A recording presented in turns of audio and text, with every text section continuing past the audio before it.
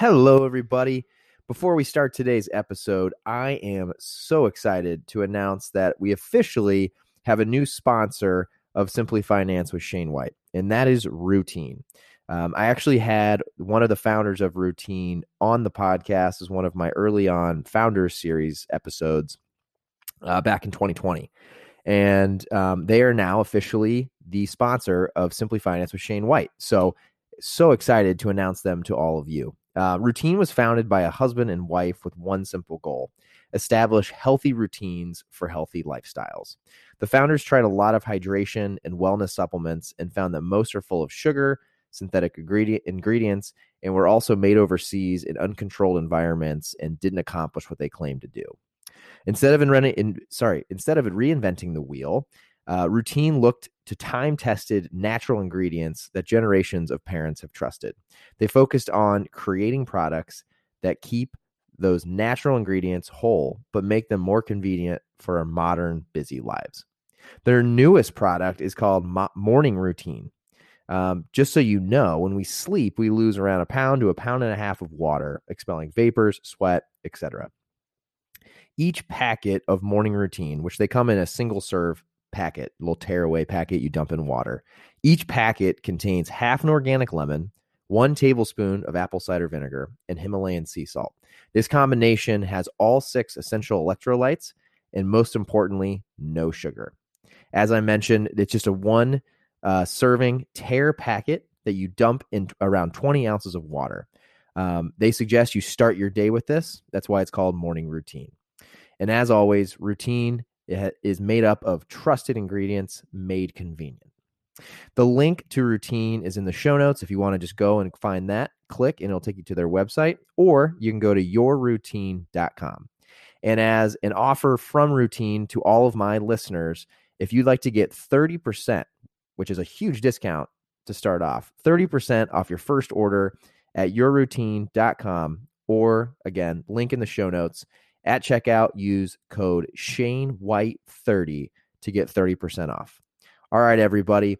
Hope you guys check out Routine. As you all know, I normally always share with you guys brands, products that I'm passionate about. I've talked about Robinhood, talked about Whoop in the past, and Routine is no different. I do believe in what they're building. I love their products. Morning Routine has been something that I've been taking and have seen great results. I honestly just feel more energized.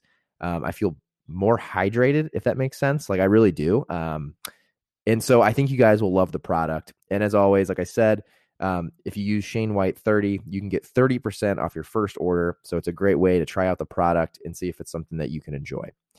All right, everybody. The next episode is up right after this.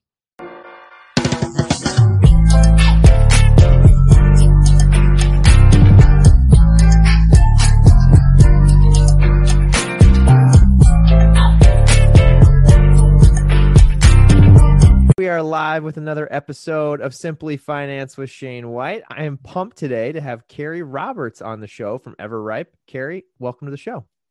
Thank you so much for having me. Absolutely. Thanks for taking the time. I appreciate it. Would you mind giving everyone just a little intro to yourself and to the brand?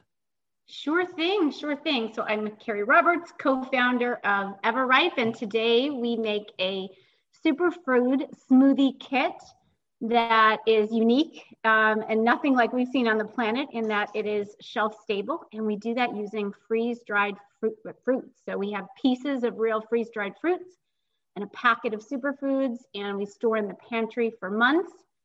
So you're always just kind of 60 seconds away from a 10-ingredient superfood smoothie. And you just add a cup of ice and a cup of liquid, and you're good to go. Wow. Love it.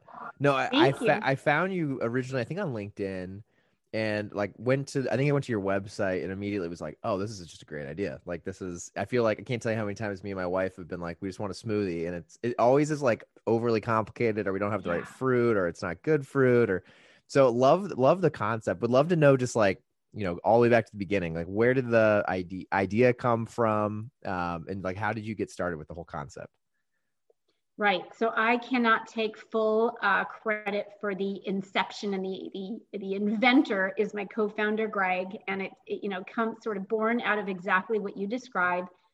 He was making his own smoothies every morning. He was chopping fresh fruits and vegetables. His pantry looked like an apothecary full of superfoods. He had done so much research and experimenting. And, he was finding that it was taking him 20 minutes to make a nutritious smoothie. Yeah. Okay. And that's before you even open the fridge and you've got fuzzy raspberries, right? Or you're out of something, or your bananas are bruised. And so he switched to a big tub of powder. Okay. They kind of like stir it up, hold your nose, chug it down. And he just felt like he was eating for pure function. And like most founders, it wasn't necessarily that he started, set out to start a business, but rather he kind of thought there has to be something in this space in between, Okay, the work that comes with a fresh, routine to all of the powders. And when he didn't find anything, he was based in Toronto. This is a few years ago. And now there are some frozen options that get delivered to your home, sort of similar concept, but I thank goodness every day that he was in Canada and didn't have access to that on Google. And so he decided to take a crack at creating something himself. And he partnered with a local chef and a holistic nutritionist. And the brief was, can we create something that has all the sensory joy of seeing real foods and smelling real foods with all the convenience of powder? And then their discovery process led them to freeze drying, which is just that's the technology. It's not a technology, but we call it one that just unlocks all of the benefits that make Everripe really, really innovative. Got it. Yeah. Would you mind giving everyone a little, people who don't know the difference between freeze-dried and the other ways of I would love processing food, how that works? I feel like I could spend my whole life giving PSAs for freeze-dried because it is, I think, about to explode. So freeze-drying is a completely natural technology, same as freezing or putting something in your fridge. Okay. And it has these really cool roots in that it was first discovered hundreds of years ago, high in the Andes Mountains. The Inca tribes used to actually take potatoes and submerge them in glacial streams, getting that cold, and then lay them out on the rocks, getting the sun to dry them. And then they would basically step on them like grapes in winemaking to take all of the moisture out. Oh, wow. And they were left with these pieces of potato that they would that never went bad. So again, it's like an ancient art that kind of went dormant until rediscovered by NASA and the military in the 1900s. And so it's got this really fascinating roots, but what it does and why it's so magical is that it basically renders fruits and vegetables forever ripe, which is the inspiration for our name, Everripe. Oh, yeah. Okay. So they'll never go bad, ever. Ever. You take the moisture out of something, and in theory, as long as it is, stored properly, your raspberry will last forever. And it maintains 98% of the nutrients, so even more than traditional freezing. Oh, wow. Now you've got, it's like all the cellular structures intact, and now you've got this lightweight sculpture of a raspberry that can last forever, still nutritious, and since this is a finance podcast, operationally, we have this huge benefit in terms of from an e-commerce and shipping perspective.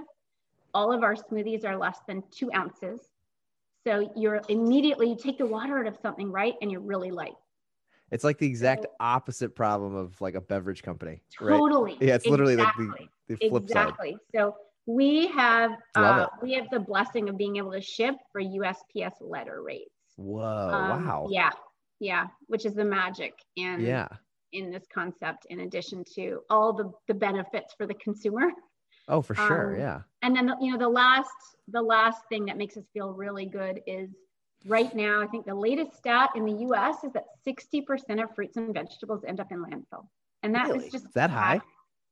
Tragic. Yeah. Between restaurants, what doesn't sell at the supermarket, ugly produce and what you don't keep up with in your fridge.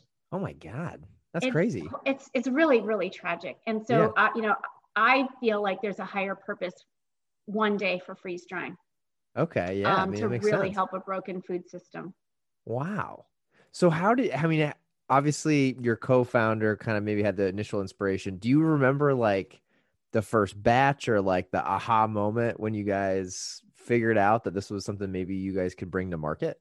Yeah, yeah, and that's when sort of like that's when I entered the business. So Okay. once they had discovered the concept could work, and they were starting to play around in a kitchen, a Yeah. personal kitchen, putting recipes in Tupperware containers. That was when Greg thought, okay, I think I'm onto something, and I'd love some marketing and consumer help. And so we Right. were introduced. This is really early days. There was no brands. There was literally just an idea and Tupperware containers.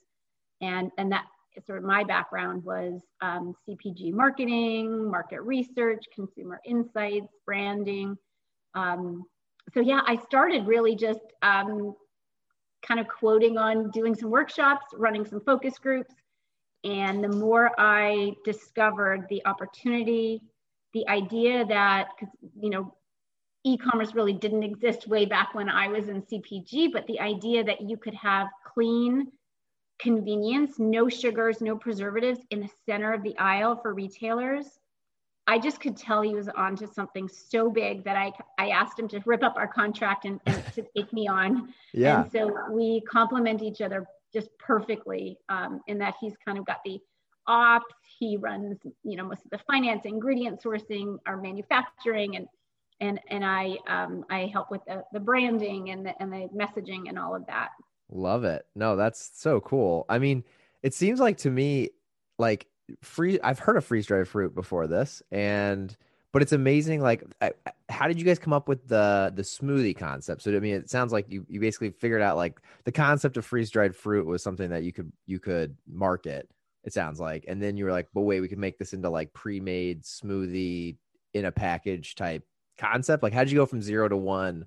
From because Yeah, that I mean yeah. obviously figuring out the freeze dried fruit sounds like that was a huge hurdle of like how do we like that's like the concept behind the brand, but then like to what you have today, I mean that's still different, right? So what was Yeah. like the keys there You from know going what? to It's 0 to 1? funny that I don't think I've ever shared this part of the story, but like the epiphany moment, that crazy aha was, when Greg went to visit his dad in Florida, and his dad's retired and he's living down in Florida. And I think every Sunday, Greg's dad makes his own little cereal, basically combines these cereal in mason jars.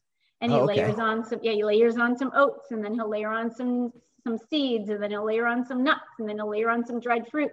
And he basically puts like Monday to Friday in these mason jars. And Oh, that's Greg was funny. watching him and thought, wait a minute, if I could do that for my smoothie, that would be amazing.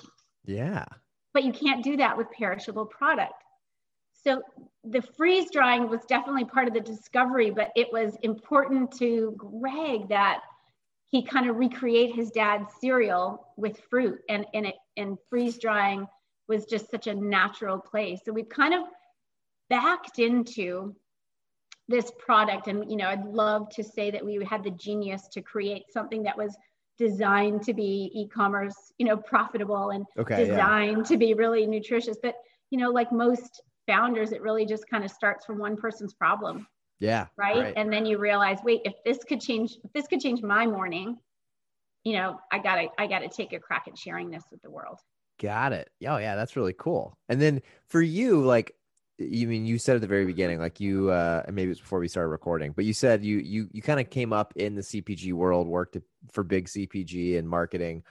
For you, were like I'm always curious too for founders, like you kind of obviously at that point you understand the landscape of what maybe you're getting into, but when you're approached with like this concept for you, I'm sure that was that a scary moment. Was that like how did you decide like yeah, I'm gonna jump ship from like what I've done my entire career to like go to a startup like at that, you know what Right. I mean? I'm always curious of like how you thought through that and what finally made you jump. Was it just like the concept, you just love the idea, or what was it?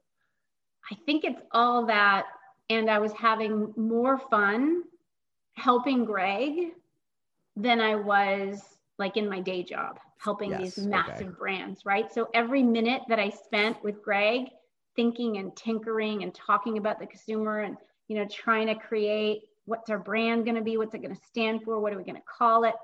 Every minute I found just so full of joy that it was such an easy decision. And Greg and I are both, very fortunate in that we've got kind of, family that, our spouses kind of can carry the load with to give us the financial freedom to go ahead and just take a shot at this. Got it. Love that. Because, I really do. It is it's a massive leap. Yeah. It's a massive leap. But yeah, I found every minute that I was working for myself and in service to this brand, and still today, and it's been a couple of years, and it is not easy. I mean, it's not easy. I'm sure. I mean, I'm still the one, sometimes, putting labels and sweeping the floor and all of it. And there's still something about it that just feels so fun and in the trenches. And I hope I remember this day when, yeah. Would you mind giving everyone I would love to go deeper into that. Like, I think for people who've never worked, I'll back up. I worked at two very large corporations before I joined RX. When I joined RX, it's hard to explain to people like the feeling you get for even working for a small company. Just like, to your point, like every time you send out a package, like you're a part of that, and like just so many little things. And I even came in once RX was, we were about to be acquired, so it was a little later. But for you, could you maybe explain to people just like, I don't know, like what is it that like gets you so excited, that gets you so into waking up and working on Everripe every day that you didn't feel when you were not working for yourself? Right. Well, I think I think some people are wired for it and some people are not. Okay. And well, I'd love to talk in a bit about how like it really is a mental and emotional roller coaster week to week. But the good parts are that you are steering the ship. You every day are making all the decisions, right? The buck stops with you. And the more work you put in, it's just so cause and effect immediately compared to some of the brands that, you and I probably are used to working on things where, somebody has an idea, you call that T equals 0, maybe 18 months later, maybe something's come of it, right? But you just get to iterate and try things and connecting with customers and consumers is like the best. Getting a love letter from a customer it's just the kind of thing that on your darkest day, and there are many moments, that just totally just like kicks you in the ass, gets you right back on the treadmill. And you turn up the speed, right? Like we got a letter from a nurse, an emergency room nurse during COVID, that said, I used to eat from the vending machines and now I'm bringing this smoothie to work and I'm more energized. And, she's thanking us, and like, I immediately send her free product. Like I was just, in tears and, here, share this with your colleagues and thank you for what you're doing. But we'll get stuff like that. And you just don't get that from a big CPG company or a big company of any sort, where you're like, feel like you're in people's kitchens and talking to them about the difference you're making. It's probably, I mean, I know the first time I saw, or actually at RX, when you start, you spend, not anymore. We used to spend everyone that started, no matter if you were coming in to be the CFO or coming in to be whatever, entry level, anything. You spent the first 2 weeks in customer service, like actually answering the phones, emailing people. And one of the powerful things of that was like, I mean, you're actually talking to consumers, especially me, a finance person at two large corporations before that. I was miles away from our customers. Right. So I can resonate with that. I mean, it's a powerful thing, I'm sure, like for you putting all of this time and energy and work to then gets all the way to a shelf. Someone buys it, tries it, and like changes their wellness. That's pretty powerful. It's pretty cool. Right. Exactly. Yeah. That's so cool. Would love to also know, so like one of the things that I always find interesting is like the first few batches. Like obviously, like the product you have now wasn't number one. Do you obviously, and you said like you came in after there were already some like, small samples going, but do you remember like the very first few iterations and how far has it come since then? Yeah, yeah. And it's wildly different from then that it is now. And I don't know who I was listening to, but one of the founders, farther ahead than me, once said, if you're not embarrassed by your first product, you didn't, you Sure. didn't test and fail. But we started out in a really, very different place. We started out really sophisticated. We were experimenting with, we were over-engineered, completely over-engineered, which works great if you're going to make it in the kitchen and sell it at a farmer's market. That works. Yeah. If you want to find a manufacturing partner, if you want to sell it to, if you want to sell it beyond California and New York, which is our big purpose, is to really try to scale to the point where we can be affordable for the average family to, serve this. So, in order to do that, I think that there are some financial realities. So we had to go from, 14 100% organic bespoke ingredients down to 8 or 9. And we're still really sophisticated from a nutrition standpoint. We've got things like turmeric and bee pollen and beetroot powder and hemp. And we've got really, really great, I don't want to take anything away from our nutrition credentials, but we realized, first and foremost for any food founder, if it doesn't taste good enough to buy again, you don't have a business. You just, yeah, that's so true. Business, right? And so for us, it was like, okay, here's what we need to do. We need to create fruit forward smoothies that taste amazing. And then we want to sneak in the nutrition. Okay. Yeah. So there's so many other, you can make a smoothie at home that is the most nutritious thing, and maybe you can tolerate it. And maybe you're going to do that from January 1st to January 18th. Yeah. But like I'm That's sure great. I That's a didn't. good point. Yeah, exactly. I'm positive I didn't make this up, but we keep saying like clean and craveable. Like that's what we want to be: clean, convenient, and craveable. Those are like our 3 C's. If we can do that, and so we pivoted to a far more approachable. I know it's a podcast, but we've got like strawberry banana. We'll be on YouTube too, so that looks good. Oh, good. Okay. We even like created like a chocolate and banana. That looks delicious. That's right up my alley. Yeah. Oh, good. Well, I'll definitely send some your way after this. But, thank you. Yeah, absolutely. So, I think once we realized, okay, number 1, taste first. Number 2, if we can do that, we can help so many more people. Yeah. There are thousands of brands creating in the niche wellness space, and many of them are incredible. We're not that. We are healthy for anyone. We help a mom whose kid will only eat chicken nuggets 7 days a week, and she puts down a chocolate superfood smoothie with hemp hearts and cocoa and flax. Like if we can help that mom feel like a better mom, that's the win. Oh yeah. So yeah, we're fun. We've really changed our whole tactic in terms of who we were going after and what that product needed to do for them. Got it. Yeah. I mean, you guys definitely have a product that, you could in some parts trick kids into think, what I mean? They don't know they're eating something or drinking something healthy for, where a lot of brands, it's a huge struggle is trying to like get healthy food into, especially the younger demographics. That's really interesting. I hadn't thought about that. Yeah. Yeah. And we've got case studies from everybody in terms of like, we had a young man who was trying to get his dad to just eat healthy. And like, this is the thing that did it. So, oh, wow. Yeah, we really do run the gamut. And as a marketer, some of the hard part is like, okay, but who's our bullseye? Yeah. Who would you say your bullseye is then today? when we launched this product at the very beginning, we would have said this is a urban millennial educated, right? I mean, Yeah. I think a lot of us fall back on that. And I'm a big believer in launch, learn, listen.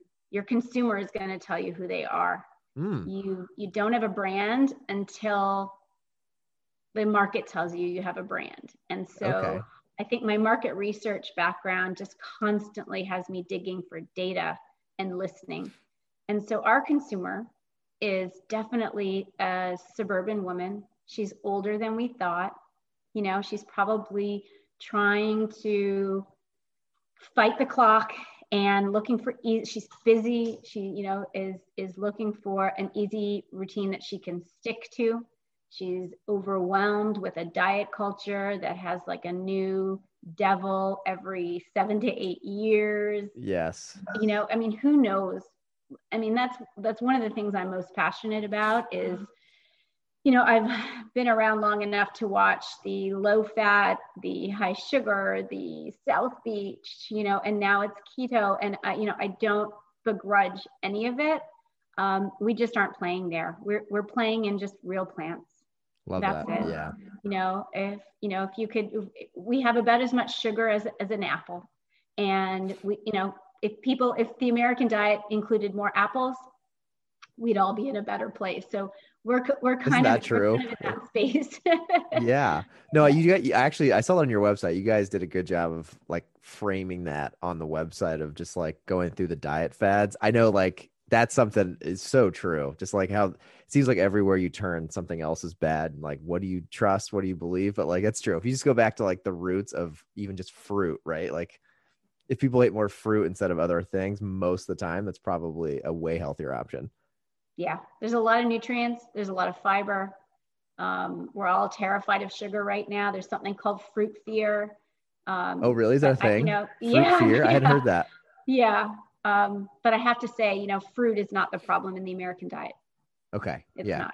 Right. No, I would have to agree, right? French Very fries, few donuts, people are probably eating way too much things. fruit, right? Yeah. Okay. Exactly. That it makes a ton of sense. We just kind of want to cut through all that and make it simple for people. And you really do feel good. Like that. That's the other thing is I wish, you know, myself included, I wish we gave ourselves more space to listen to our bodies right after we put something in it.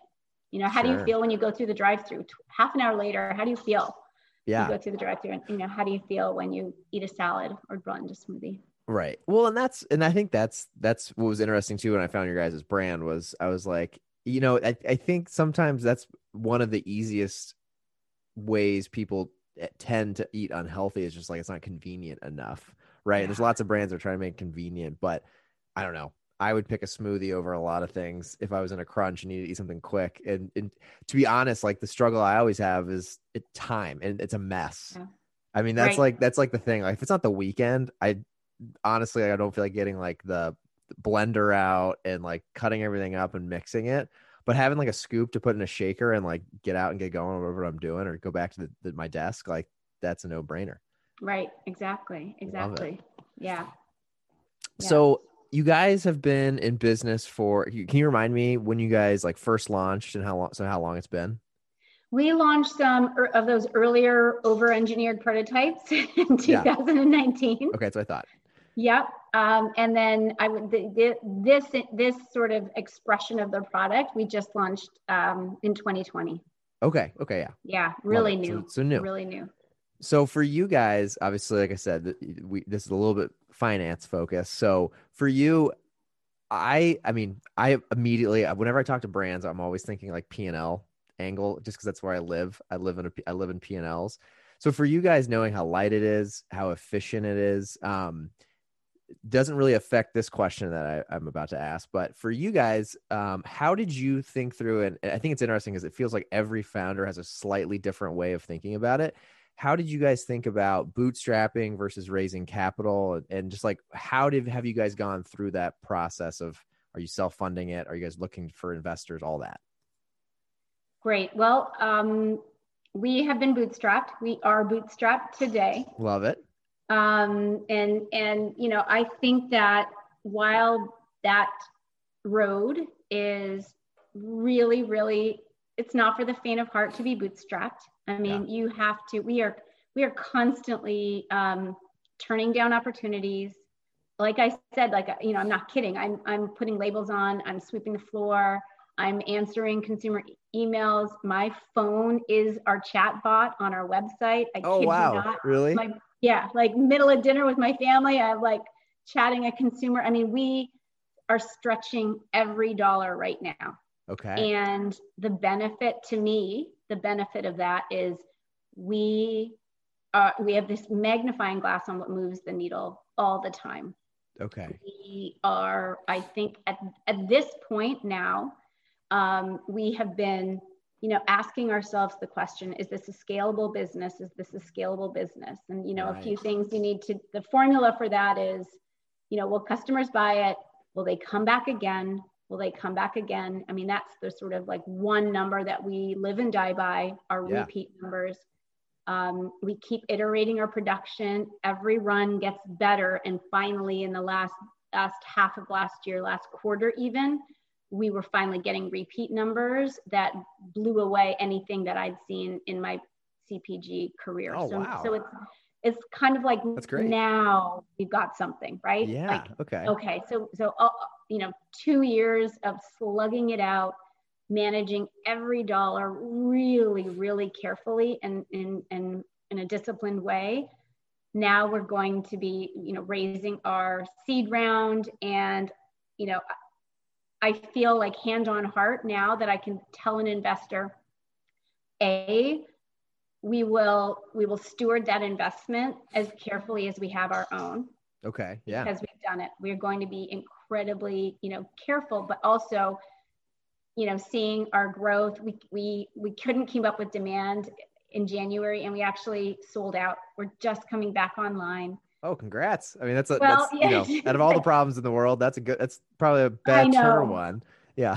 Exactly. Not the best, but better. Exactly. It is not, it's what you want until it happens to you. And then you realize like, oh God, all these sales that we, you know, we're turning away business, which is not something you ever want to do. But now I feel like we're on that launch pad, and I could, you know, I feel like I could take money from my mother. That's kind of like, that's where we're at, is like, we're not going to take on funding until we would take money from our own mothers. And we're there now. Got it. So the next few months we'll see us look for funding. Okay. Love that. So what, I mean, are you guys thinking about a seed round as, like, are there things that's going to unlock? Is there like, you know, is it future growth? Is it just inventory? Like, what are the things for the listeners? Like, because I think that this is a really cool story. Like, I mean, I think if you can bootstrap, obviously, I mean, I'm a big proponent for that. I'm also maybe a little more, I don't know, financially, I would, if I'm in any business endeavor, I like to be a little more conservative. So like, if you can bootstrap it, obviously, you know, you control your destiny a little more. But how did you guys get to the point where you and your co-founder were like, okay, like now is that time that we would accept money from our mothers, or like, what does that unlock for you guys? So the first part of your question, I'll answer first. So it was that sustained repeat. So consumer appetite coming back, you know, month over month growth for sure. You know, selling out doesn't help that, but it certainly does help in terms of, it tells a great demand story, not a great revenue story. And then knowing that, you know, our manufacturing partner was starting to produce it really consistently. So, you know, can we scale, you know, and build that consumer demand? So that answers sort of the first part of your question, in that, okay, now we can go and build this into something big. And, you know, it's really just going to unlock for us the marketing engine that we need to grow. Yeah. We've got 5 flavors today, you know, because we listen to our consumers so much. We know exactly where they want us to go next. We definitely have an innovation pipeline. I see the potential for what we are doing. And this is one of the things that gets me really jazzed up and excited. So you know, talking about freeze drying, we're a smoothie company today, but I see the potential for this to be a platform of recipes facilitated by freeze drying. So you think about just combining other fruits and vegetables into recipes. It could easily extend into soups and other categories where we're sort of, just clean food in your pantry that you blend up. Love that. Yeah. So I think there is. I mean, even like even like your initial thing you brought up of like how this whole concept came about. I mean, that was potatoes, right? So exactly. You're saying it could be vegetables and other things that are freeze dried that become part of your staple. Exactly. Wow. Yeah. Okay. So there's a massive opportunity, I think. And we're learning all the time about combining. We've got a lot of ideas in the hopper in terms of like long-term innovation. And we're at the point now where we're choking our own growth. Yeah, it makes sense. And you to need to grow like you need the money or you need the head count, whatever it may be, just to grow faster. Got it. Exactly. Love that. This one here, the next question is I see this. I mean, my light bulbs are going off even for you guys, just like how many things I can think of in our kitchen now that, I can see Everripe being on the label, which is exciting to think about. Why do you think, and you've worked in big CPG, why do you think big CPG hasn't tried to go, I love this question, haven't gone down this route before to try to, make something similar? It is such a good question. If I knew the answer, I probably wouldn't have spent the last 2 years dedicating my life to build this company. But I mean, think about everything in our food system right now, traveling around the country and the globe in heavy glass jars with water. Yeah. Oh, a good point. Yeah. I mean, there's so many categories. I mean, think of like a pasta sauce. Anybody who was willing to just put a little bit of DIY, right, into throwing, if we could just as easily create a pasta sauce out of this, and you add your water, blend it up, add boiling water, blend it up. There's a massive opportunity to change the retail. And so, I feel like we're just in the starting gates with all of this. And yeah, I would agree. So excited. Yeah. That is exciting. I mean, so like, because right where my head goes right away, I mean, I've spent most of my career in e-commerce. So that's just like, I was at walmart.com. So I've been on both sides of the fence of how e-commerce has just evolved over the last decade. It's been crazy.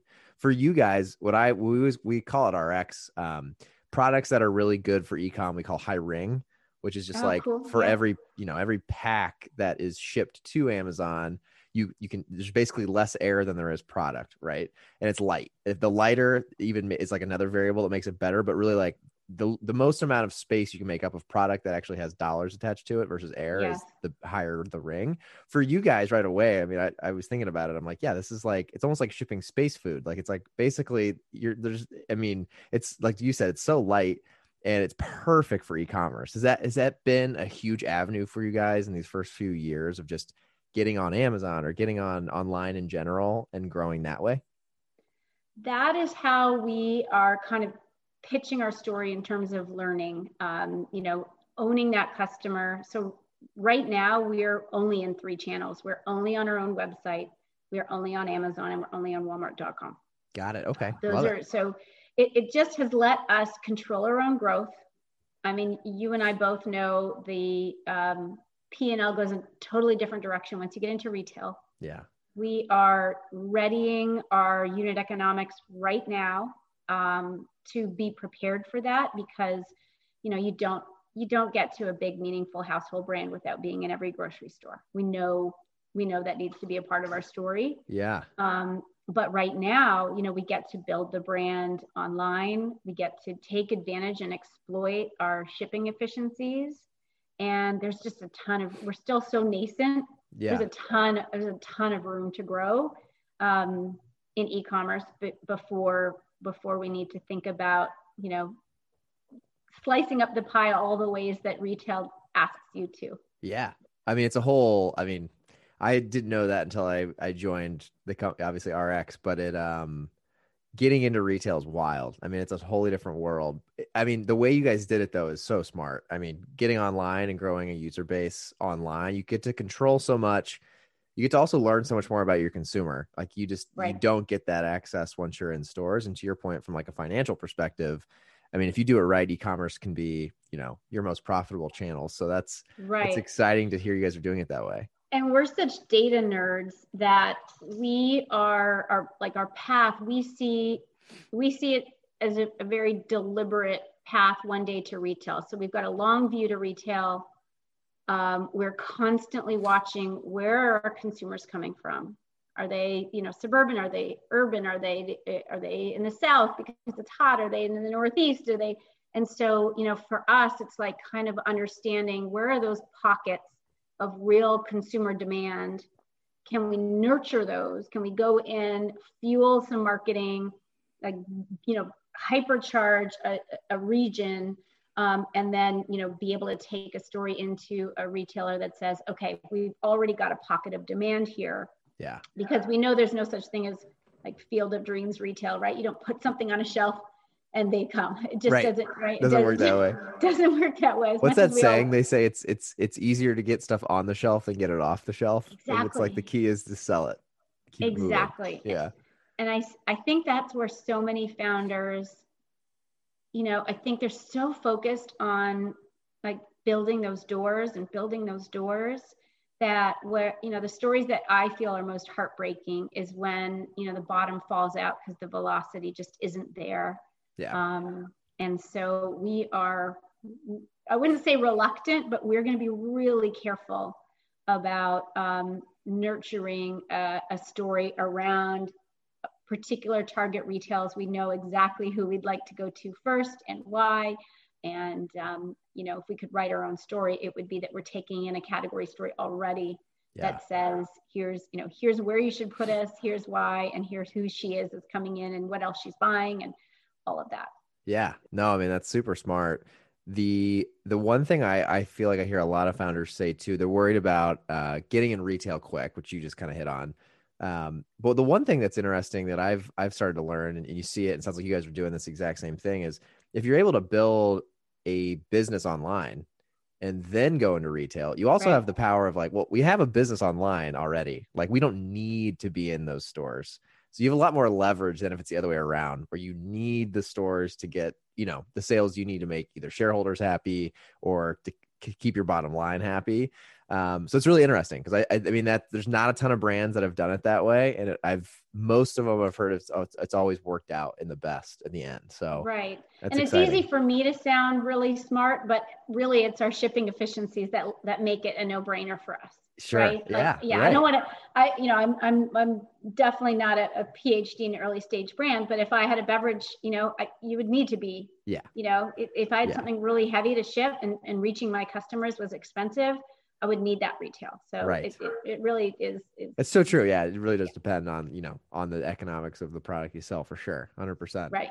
Well, that's exciting. I mean, you guys are doing some really cool stuff. Obviously you kind of alluded to there being, a whole path for innovation in the future. And I know you guys are early, but has there been any, what has been, I guess maybe running out of inventory is a good example, but what have been some of the what's like the one major hurdle early on in this company's life that you look back on already? You feel like you've learned a ton that the audience could, learn something from if they're thinking about starting a company. Oh gosh, there's so many of those. One of the things that we did that again, you don't regret any failure if you learn from it, right? Right. So our newest expression of our products and thinking about helping more Americans and, coming out with products that are a little more fruit forward and far more delicious was really inspired by an opportunistic meeting with a Walmart executive that led to a test in store at Walmart. We completely redesigned our whole product to take advantage of that opportunity. Oh, wow. And so, thank goodness it happened because, I might still be sitting here trying to manage that 15 ingredient smoothie with, really, really, sophisticated ingredients. But so we had a chance meeting with a VP at Walmart that happened at a conference. Yeah. And it was such validation in the concept when this person turned the package over, looked at the back, read the ingredients, saw like no sugar, no preservatives, and said, we need to have something like this. And within 5 minutes at that conference, he had set up a meeting for us to come to Bentonville and pitch. And that and just that's a big deal. Yeah. No, it does not. It doesn't happen. It doesn't happen. And so that's one of like 100 moments where I was thinking like, aha, this is our big break. This is it. This is, and off we go. I'm sure leaving that moment, you were probably on high, just like couldn't believe it. Yeah. So, we sprint, we completely redesign our packaging, make it a little more retail friendly. We redesign all our ingredients, like it's a brand new product when we come, skidding onto retail stores in Walmart end of January, February 2020. And COVID. Yes. And so it's really kind of a twofold. We're not in Walmart anymore. We had a wonderful relationship with our buyer. She was so collaborative. She loved what we were doing. She desperately wanted it to work. Between COVID shutting down any discovery of new ideas in store, and the price point that we just could not hit today, a price point that makes this doable for a Walmart shopper. And so tough. We knew, we knew going in that this, retailer wouldn't have been our first choice. But when Walmart knocks on your door, you definitely don't say no. And so, I would say that I hate to even call it a failure. That experiment, really, we wouldn't have the iteration, we wouldn't have the expression of our product that we did if we didn't have that door open for us. So, thank goodness every day for that chance meeting. And it really helped us understand, maybe who we aren't yet ready for, maybe what price we need to be while we scale. So the idea of, staying premium, I hate that word, but basically, we have to make money, we have to make money. So our unit economics have to be such that, we won't lose sight of the long-term goal, which is we want to be right for that Walmart buyer one day as we scale and grow. And we do want to relax our prices. Got it. Yes. So the vision is that, but yeah, it was a poor timing and too early for us to be in Walmart. Yeah. That's one of those, I'll honestly, like once in a lifetime situations too, like launching in Walmart right before COVID. That's one piece of it. Yeah. What is like on the flip side? It sounds like you guys had a great relationship with the buyer, which is key. And it didn't sound like you guys the bottom fell out like you talked about, where you like burn the relationship and burn the opportunity in the future. So for people listening, it sounds like I haven't really talked to a founder who's gone through this. So it sounds like there's definitely an open door in the future if pricing can be in the right place, because the buyers love the product. At the end of the day, if the food is good, that's like step one. Right. And, I feel like, what's really surprised me about our buyer and the buying team that we were working with is that they really do have the consumer and the shopper's best interest at heart. And they really do. And I think most grocery buyers, they really do want to do the right thing for consumers. And we all know that a lot of what we've been eating for the past several decades is not helping our health. And so, it was with the very best of intentions, right from the top of the organization down and through with our buyer. And the door was left wide open. As you guys grow, we will figure this out. Oh, that's awesome. This is probably, we'll see you again. This is not goodbye. So but to that point earlier, that they immediately recognized, like, wait a minute, like fruits in the center of store, fresh fruits in the center of store, that there's a great opportunity there for sure. Oh yeah. Especially at Walmart, to your point, that's going to be like probably eventually the key retailer to hitting those median households of trying to make it attainable for every family in America. Right. Right. But, we'll have to start with the Publix and the Wegmans and the Yeah. Whole Foods and work our way there to be a mainstream household brand one day. And those retailers too. I mean, there's so many lessons learned, I'm sure. You know what I mean, by each of those. So the product, who knows what the product will look like by the time you go back to Walmart. That's Exactly. a great story, though. I mean, the great way to show that like there's multiple ways to even go after the biggest retailers. So that's awesome. Yeah. And a little wee brand, can they're making time and space for that. So, as long as the math works and you think your consumer, your brand is a right fit for a value-driven consumer, it's not a bad place to play. Not a bad place to try, because the volume is there. Yeah, right. Definitely. The volume's definitely there. Well, this first of all has been great. The kind of the ending section I like to go into is the ones I ask every founder, and this is a little bit more like your day in and day out. First question is, I always lead with book, but if you're not a reader, whether it's a podcast, source of knowledge, whatever it may be, what is like the most suggested book, again, source of knowledge, whatever it is, that you would suggest to the audience? Well, for an early stage founder, there's a ton of like theoretical business books and I've read a lot of them.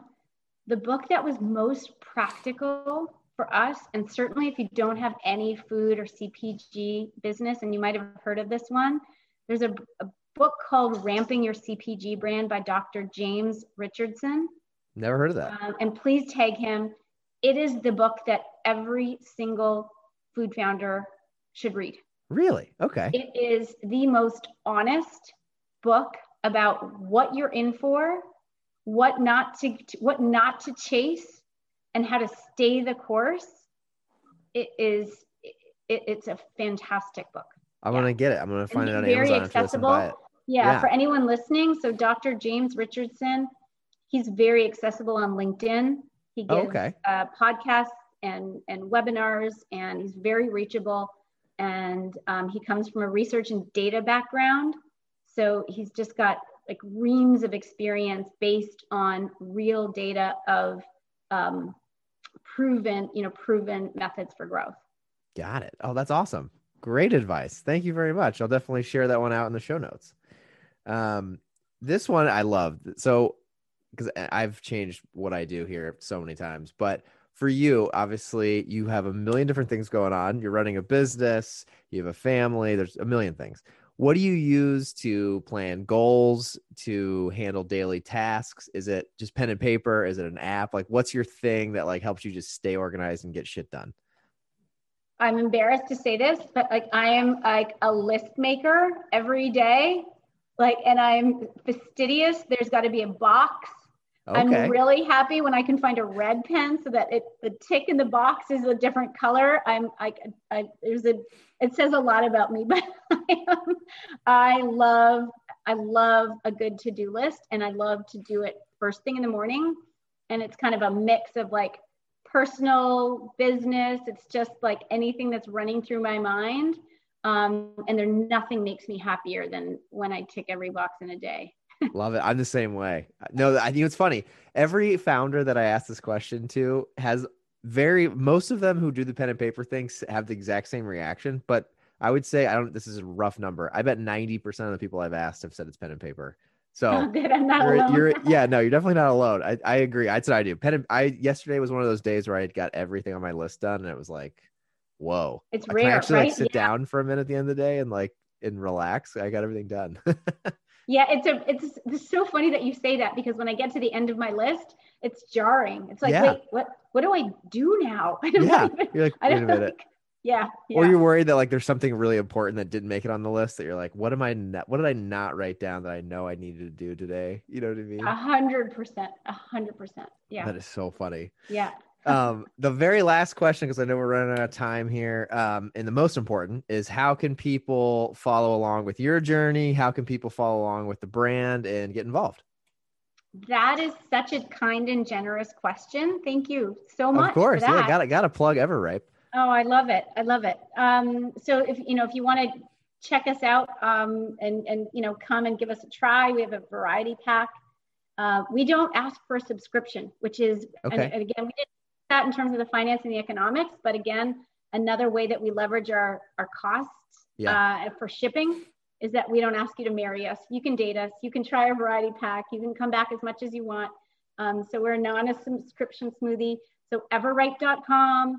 Follow us. We're most active on Instagram in terms of our journey. And we've got a newsletter and a blog and all of that great stuff. And we let people kind of see behind the curtain as much as we can. And we share the good and we share the bad. And I'm pretty active on LinkedIn and share lessons as I go and kind of think of them. So it's Kerry Roberts, Kerry. And I welcome any new connections there for sure.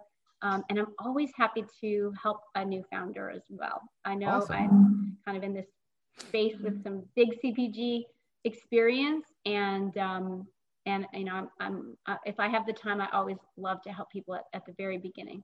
Yeah. Awesome. Okay. I will add all of that to the show notes so everyone can find it. And thank you so much for taking the time. Really appreciate it. I'm so glad you reached out. Thank you. Absolutely. No, I appreciate it. This is a great way to kick off the weekend. Yeah, exactly. Happy I'm Friday. Almost everybody. On my to-do list. There we go. Finish off the final few things and you're done. Exactly. Awesome. Exactly. All right. Well, thank you, Kerry. I appreciate it. Great to talk with you. All right. You too. Bye-bye. Bye.